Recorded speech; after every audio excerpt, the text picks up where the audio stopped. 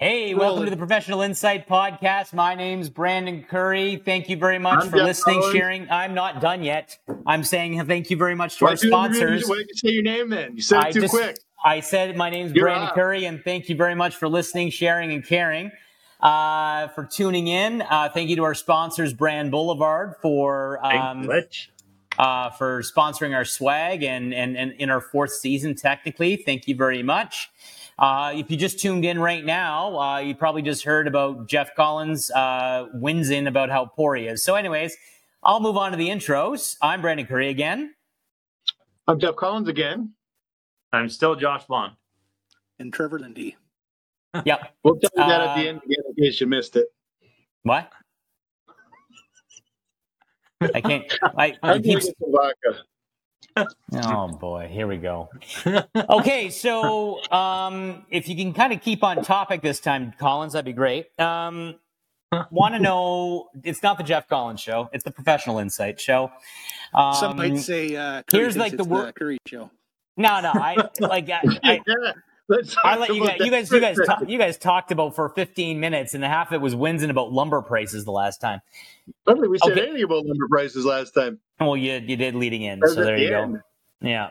Okay, I got a question. I got a question from another listener. Jeff, Temtois. I got another question. The questions. They must love hearing me talk. It's beautiful. Anyway. That's a nice hoodie, Jeff. Yeah, thanks, Jeff. Thanks for the hoodie. Sure is. Can't wait to get mine. All right, this is what I do with our entire profits this year. Yeah, so here's the situation. Ready? Real estate and demand is through the roof right now, as you know, because you're also a realtor. And then Bondo, as you know, you're doing all these deals right now. I think you got like 27 this week that are closing. We're in June of 2021. And Lindy, you're putting through all the approvals for that. Now, at what point you're buying an existing house, or we touched on the last episode, buying an empty land or whatever the case may be. Like, let's say on the plan, there are, it's not done. It's not a done subdivision, or it's in the process. Because, Jeff, you get that quite a bit. You build a house and, it takes you a couple of years to finish off a subdivision. And then in that meantime, some people flip and sell. Lindy, you tell me this all the time. Usually it's, 3 to 5 within 3 years. 3 years is the average for a mortgage to be broken. 33 months. So I'm curious as to, let's say there's sidewalks and they haven't been built yet. Or what disclosures do the realtors have to make to the potential buyers and to the realtors that are representing the purchasers? Who are you asking? Jeff, you're the realtor. Well, you complained I talked so much last time. I don't know you want me to ask the first question again. God. So you should, any latent defect you have to disclose, but I'm not sure what you want them to do. Like this, a lot of times it depends on the subdivision. Sometimes the sidewalk's already in. Sometimes they haven't begun yet. Like we bought a subdivision where the municipality has already taken over it, and then all the roads got destroyed. And so whose responsibility is that? Because there's not really a developer anymore. So it's interesting. We're about to become a developer on one. And before we can sell any lots off, we'll have to have the sidewalks and curbs in there. We'll have to have all the developers also are responsible for like Bell, your phone lines, your cable, your satellite, your fibe and all that stuff, your water, your sewer, your gas lines. They have to get them all in there. And so basically all you have to do is dig after that. So, and then they have to do the final coat of asphalt. So if you ever drive by and you see the curbs and there's about an inch between the top of the curb and the bottom, that means they haven't done the final coat on it. If it's all the way level, that means it's basically been passed off already, which is weird because in Dane City, that's already been done and none of the construction has taken place yet. So we'll find out if we get a big fat bill from the city at the end of it, because when you apply for a permit, part of the process is a road occupancy permit. So if there's any damage on the road or the curbs or the sidewalk, the person who is building on that lot's responsible for it after, which would be the builder. So just depends. Let's look at the ladder. Someone's coming down from Toronto. There's a lot of people from Toronto and Hamilton and Burlington buying in Niagara right now, and they're buying, sometimes houses that have already been done or whatever the case may be. So what is, and let's say the sidewalks haven't been put in yet, right? And there's a deposit, because I know builders have to lay a deposit down for sidewalks to make sure that either you put them in or we're going to put them in and we're going to charge you for them, one of those things. What is the requirement that if you're buying a house with no sidewalks, that the realtor selling has to disclose that to the buyer? Well, they should know ahead of time if sidewalks will be coming or not. If they're doing their due diligence on it. Not everyone does that though. So, but this also comes back to the fact that how many listings now are buyers beware, buyers do your own due diligence. Right? The listing agent is pushing that back onto the buyer's agent, pushing it onto the clients. Well, I think the biggest problem is it's kind of the environment that everyone's into right now. The buyers know they have to go without conditions. They almost expect it, which they don't have to. You can always put a condition in, but the problem is when you miss out on 2 or 3 or 4 properties or houses that you didn't get because you had a due diligence condition on it, they just naturally want to go without that, which is, it's tough because it's such an extreme market and you shouldn't. Like, I've got 3 deals done in the last little while that all had due diligence available on it, right? So it just depends on how they list it. The biggest problem right now is there's a lot of agents that aren't from the region who are listing down here, and they underlist purposely to eliminate conditions. And if you want to aggressively list a price below market value, get any conditions on it whatsoever. And they're specifically doing that. And I personally believe that they should step in. Like, you see people listed. Have you guys ever seen one where it's listed for $1? Yes. No. Yes, I did. There's property listed for $1, and they're basically saying, here, you take a guess where you think it is. So they're hoping the agent just shoots high and gets it. And if they don't, they just don't accept any offer. And I always get the same question. Well, what if I gave them $1 in their exact closing date? No, like, any contract's got all kinds of different things that are in and variables. They don't have to accept nothing. So you'll see that it's a common tactic right now. The most common tactic, and I've used it myself to try to get max dollar for some people. If you got a house that you think is properly marketed value at $700,000 or a lot, doesn't matter what it is, any kind of property, and you think it should be $700,000, the tendency is to drop it down to $625,000 or $650,000, and people think it's a great deal. So at that point, they're going to get potentially, and this has happened commonly, 10 to 20 offers. We've even heard of 30, 40, 50, 60, 70 offers in Niagara region at houses priced like that. And so what you do as the listing agent, you've got the 20 offers there. You take the 12 of them that have a condition and you basically throw them in the garbage. Okay? And then you take the 8 and usually the highest price one there with a big deposit. We're all trained now to have a big deposit because that kind of protects your seller. And then whoever has that wins. And then you find out after what's going on. But what a lot of listing agents don't understand, that if you have a latent defect that you knew about there and you're trying to hide it on there, and you say do your own due diligence, that listing agent's still responsible, or the seller. Because the agent could say, well, the seller never told me. But if the seller said the agent never asked me, liability lies on the agent, right? And that's why we have insurance and all this stuff. So there's a lot of stuff that's going to come out of here that's going to get really ugly really quick. But let's be honest, from that due diligence stuff is gone. Josh, from your perspective, though, because I had it come up before for a latent defect. Yeah. Prove it. Right? Yeah.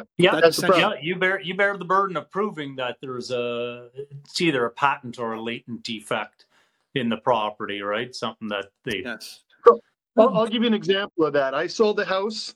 And my guy had it for 1 year. The market went way up. He sold it a year later, and he made $100,000 off of it. So he had it for basically 13 months. The new buyer came in there, and immediately that spring, his house flooded in the basement. Okay? And they came right after us with a lawyer letter and said that it flooded, and you knew that it was wet down there. I said, we absolutely didn't know. We lived there 1 year. We had no idea.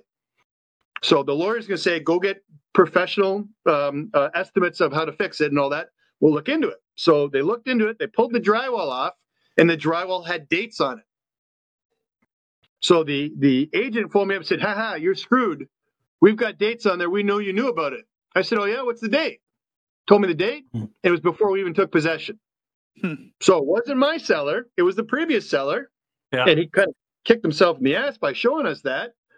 But there was the burden of proof didn't lie with us; it lied with the previous seller because potentially they went after them. I don't know, had nothing to do with us, but that's a way you can prove stuff. So if there's a paper trail anywhere that a lawyer can find, so if you had your sewer where it backloaded and then they had to have Roto-Rooter come there every year to get rid of roots that kind of went through the plumbing, and there's proof of that, that seller's screwed. That's a latent defect right there. If you got an estimate on a flooded basement, a black mold in your attic, and you can find the proof of that, that person's screwed. Otherwise, it's he said versus she said, So it is a difficult thing to prove. All right. So here's but with when you're dealing with municipality stuff like driveways and encroaching on the municipal lot, right? I mean, the municipal side of things. Like I know that I waited because I wanted to make sure, like for the longest time, our builder was taking their time not putting in sidewalks, and then finally we got approval that it wasn't going on our side. So I put in the driveway, but initially, like someone at the city basically told me, well, before you put it, because a couple people on the street put in sidewalk driveways, and they're like, did they check with the city? Yeah, too bad, so sad. That's not our problem. You should have checked with the city prior to putting in a driveway. Because from the water meter down to the road is essentially the city's property, and they can do whatever the heck they want with it. It does not matter. And if they have to put in sidewalks, they can do whatever the heck they want. Am I correct? Yep. They can come right through. You don't own. There's almost every property has a boulevard in front of it. A lot of people don't realize that. That's right? correct. But that's what you're alluding to. The boulevard. Just because there's a sidewalk on one side of the road, the other side of the road, you just don't have longer lots. Correct. Correct. The city owns usually, I think, 33 feet or something like that on either side of the road. And what happens if it's a curved? Is it still 33 feet from the curb? Like if it's a curb? Don't quote me on the 33 feet. It doesn't matter. I mean, the standard road allowance is 66 feet, I think. So in my head, they double it up and they get a little bit of extra. But I'm just...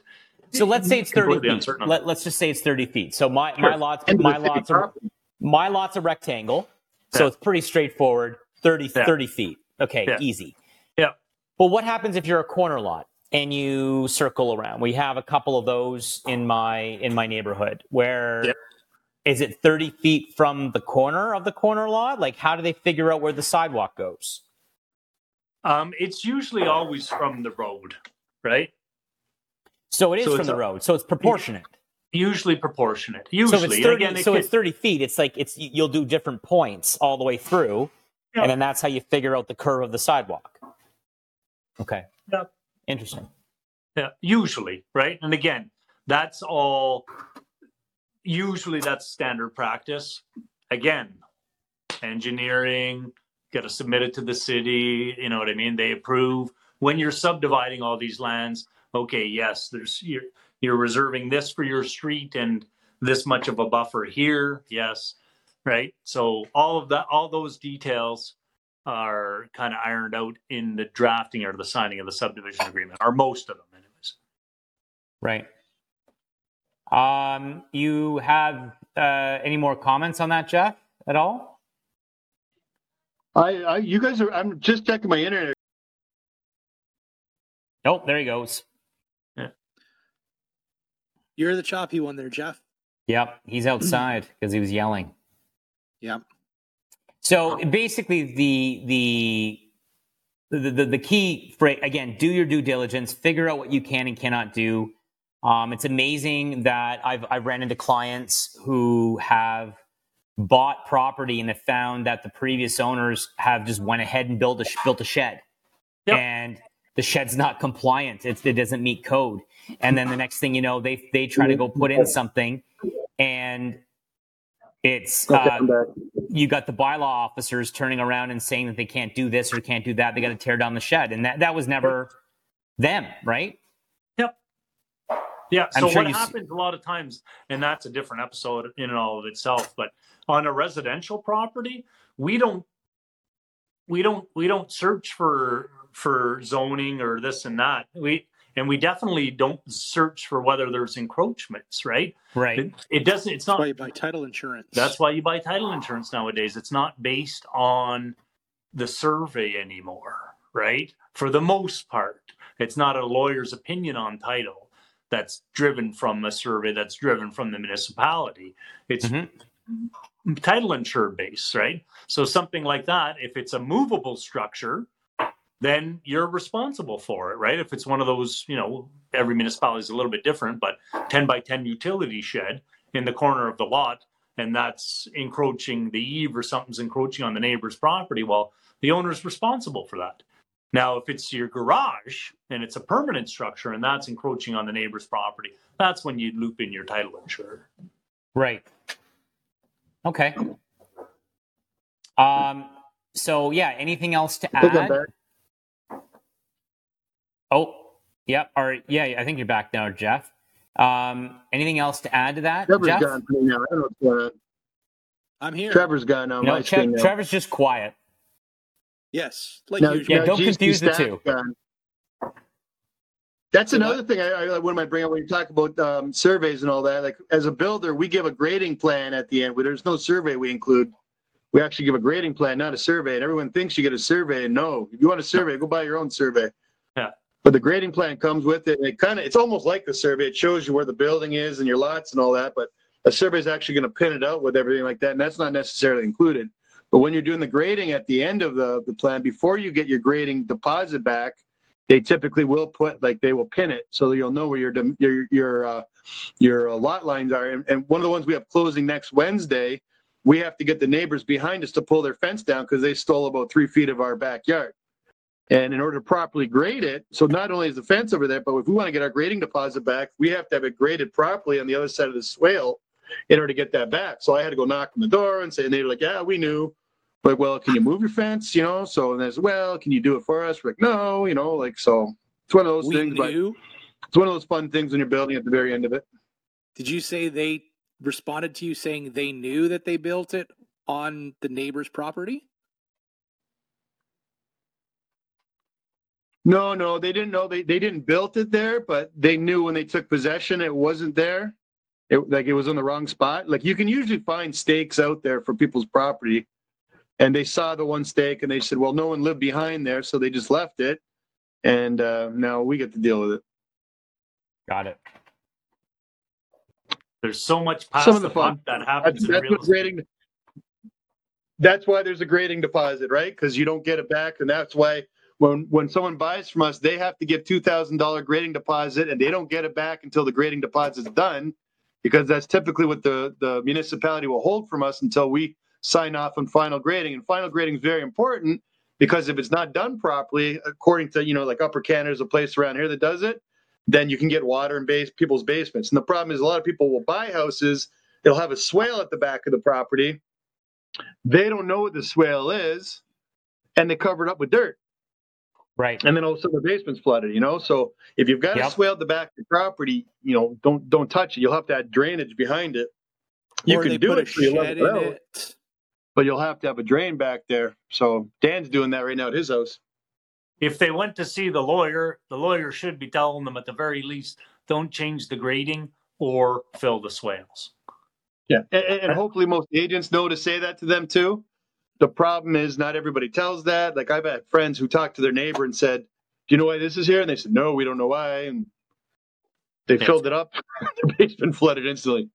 And then really, in real estate and law and everything, you kind of learn this through experiences, because when something bad like that happens, typically your clients, calling you and trying to figure it out, and then you'll remember it. So in the future, you're like, yeah, that's a swale. Don't fill that. Yeah, don't fill that. It's tough. If you're a new agent, you might not know that right away, but money's the biggest lesson typically for most people, and you don't forget those. So like Bondo said, though, right? The lawyer should be, if they're reviewing things, they should be the one educating you. I can honestly tell you that, for my home I'm in, I did not use bond. I didn't know him at the time. And the lawyer that we used told us, oh, by the way, there's a 5-foot easement on the, it's like looking at my house on the right side because of a storm drain. Didn't make any reference to the swale that we have on the back of our property. None whatsoever. Now, thankfully, this is what Katie does for a living. So we know that we can't build there. But then, neighbor next door to us moves in a couple of years ago, erects a shed right on the property, right? And it's in the swale. End of the day, fine. He's screwing himself. Would you even know there's a swale on a property bond when they're closing? Unless you have a grading plan, you wouldn't really be able to see that, would you? No, you wouldn't, but you would always advise that there's especially anytime there's a subdivision agreement, you'd advise, we would generally don't touch the grading or fill any drainage swells. It's almost standard. I think this should be more on the agent, because the agent's going to be the one showing them the house if they use an agent. Yeah. And you should be walking the property. And this is another problem I have. Like, I've had a new common thing is that agents will put in offers on houses without seeing the house. And I had this a little while ago where I listed a house, and a big agent, I'm not going to name the name on, a big agent called me up and said, yeah, my clients walked by it and we want to buy it. We're going to put an offer in right now. I said, well, have you been in the house? First question. Because I hadn't had any showings yet, because it was a 24-hour showing. And I said, well, I won't allow an offer because I'm trying to protect that other agent more than anything. But I'm like, I won't allow an offer where you're going to put any kind of conditions on it and then, potentially get out. It just ties it up for my client. But the problem is you need your agent who should be somewhat knowledgeable to go through your house. And if they do see a swale in the backyard, point that out, like your downspouts, they unload right on the end of the house. They should have like 6 to 8 feet away from the sides. And I'd say 70% of houses don't have that. But that's what causes water problems, grading issues. Those are big things. Like when I show clients houses, one of the most common things is they'll have their flower garden in the front of the house and they'll just put more mulch on it every year, more mulch every year. And then the mulch is then higher than the concrete, the poured concrete foundation. And right above that's where you have your sill plates with the wood, which is your framing for your main floor. And then they have little weeper tiles, like right where the bricks are. You can almost see at the bottom of my bricks back there. And they're holes for the water to go on the bricks. And then they come all the way out the bricks and they pour out the bottom. It's for drainage. But if you have these weeper tiles and then your mulch is up there and then the snow goes on it and it melts, it sucks right into the wood. And then you get all this wood rot and then you can get mold and all that stuff. And that's something, an agent, like I learned that through experiences, and that's something I didn't know first year like that, but going through inspections, you can get that. So then you get the potential where you're taking off some of the drywall and it's all black mold under there. It's something by just the first glance you can point out to people, and that's, I think more onus needs to be on some of the agents who are showing this house to enlighten them on things that could potentially be problems, right? And that's the issue. It doesn't happen. Blind offers are ridiculous. Like, how is that even legal as far as you're an agent? How do you represent your client's best interest if you haven't set eyes on that property? But this is also why we need the government to implement mandatory condition periods, mandatory due diligence.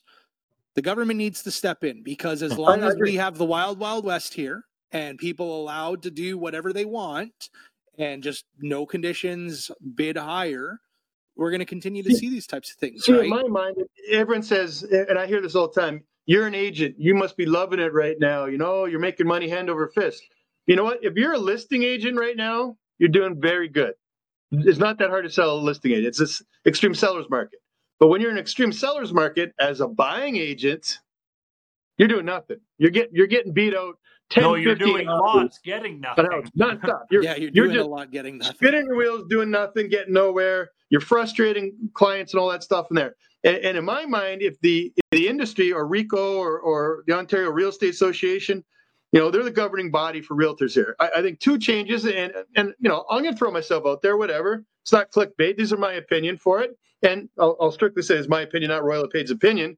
I think a mandatory minimum 1 week due diligence period would protect a lot of clients, because right now all first time buyers have no chance. Yeah. Because if it's their first time buyer thing, which is $300,000 and below, you've got flippers out there and investors who are buying that with cash credit. They don't even need a mortgage. Boom. Boom. So there's no chance of getting financing for them, which they should have, because they should be getting approved on the house as well as that. The second thing I don't like, and I think this is my opinion on it, you should have a central place where you're allowed to do real estate from. So say Welland's mine, and then I could go, let's say, 50 to 75 kilometers out from the center of Welland. That's my territory. Okay?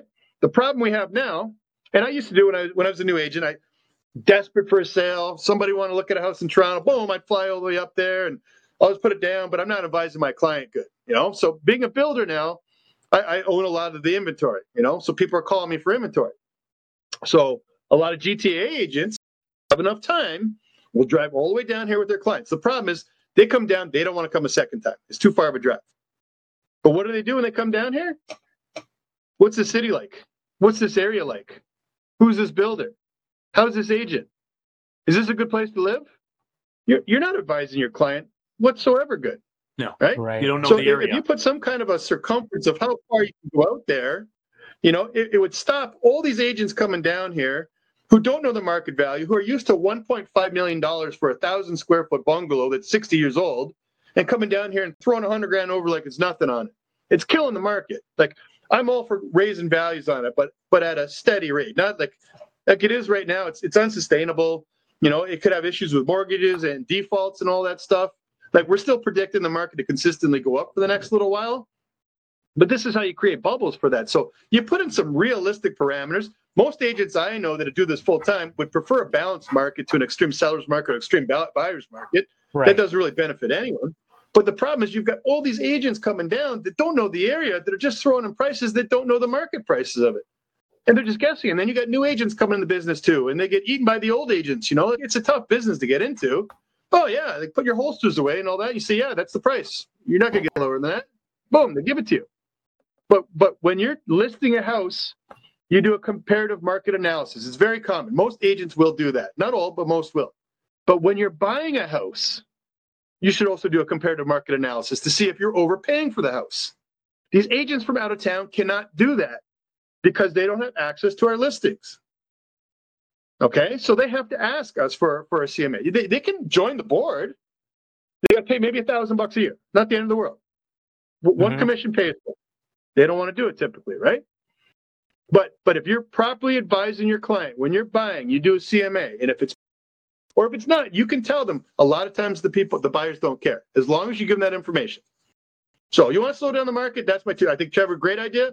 1 week due diligence mandatory on any house, which people are still going to find ways to skirt around that. Whatever, say, well, we don't have conditions, we'll hold it there, anything like that. I can see issues with that, but I think the bigger problem is you've got every agent in the world coming down from 3 hours away. I had an agent the other day call me. Yeah, I'm coming down 2.5 hours away. So if it sells, can you please let me know? I don't want to waste my drive. He's coming down just for my listing. That's crazy. Right. It's insane. Sorry, rant over. To be continued.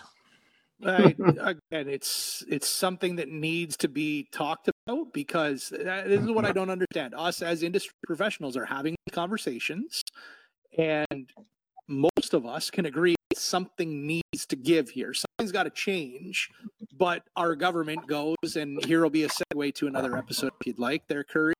The government goes and decides, hey, we're going to change the stress test. We're going to make it a little bit harder. This is how we're going to combat the housing crisis, the housing bubble that we're in. Yep. Right? It's not doing well, that will be the next episode, actually. That was my next move. So thanks very much, guys. We really appreciate you guys all listening and sharing and caring. Please keep the questions coming in. Bondo, you want to take us out? Help us help you stay informed. Hi, I'm Emily Roger, and I host a leadership show called The Boiling Point with my co-host, Dave Vale. Together, we sit down with trailblazing entrepreneurs, thought leaders, and movement makers who are driving meaningful change in our world. The show is all about exploring the lives and perspectives of leaders who are making a difference. Join us for insightful conversations that challenge the status quo, spark new ideas, and inspire you to take action. Find us on Apple, Spotify, YouTube, or at boilingpointpodcast.com. The Podcast Super Friends is a monthly meeting of 5 podcast producers. Hi, I'm Catherine O'Brien from Branch Out Programs in Baton Rouge, Louisiana. I'm John Gay from Jag and Detroit Podcasts. I'm Matt Kundle from the Sound Off Podcast Network. I'm David Yaz from Pod 617, the Boston Podcast Network. And I'm Johnny Peterson from Straight Up Podcasts. Together, they form the Podcast Super Friends, an alliance of podcast masterminds sharing best practices, insights, and discussions to help make you a better podcaster. Follow or subscribe to the show on Apple Podcasts, Spotify, Google Podcasts, or at soundoff.network. Hear ye! Hear ye! Produced by Crier Media and distributed by the Sound Off Media Company.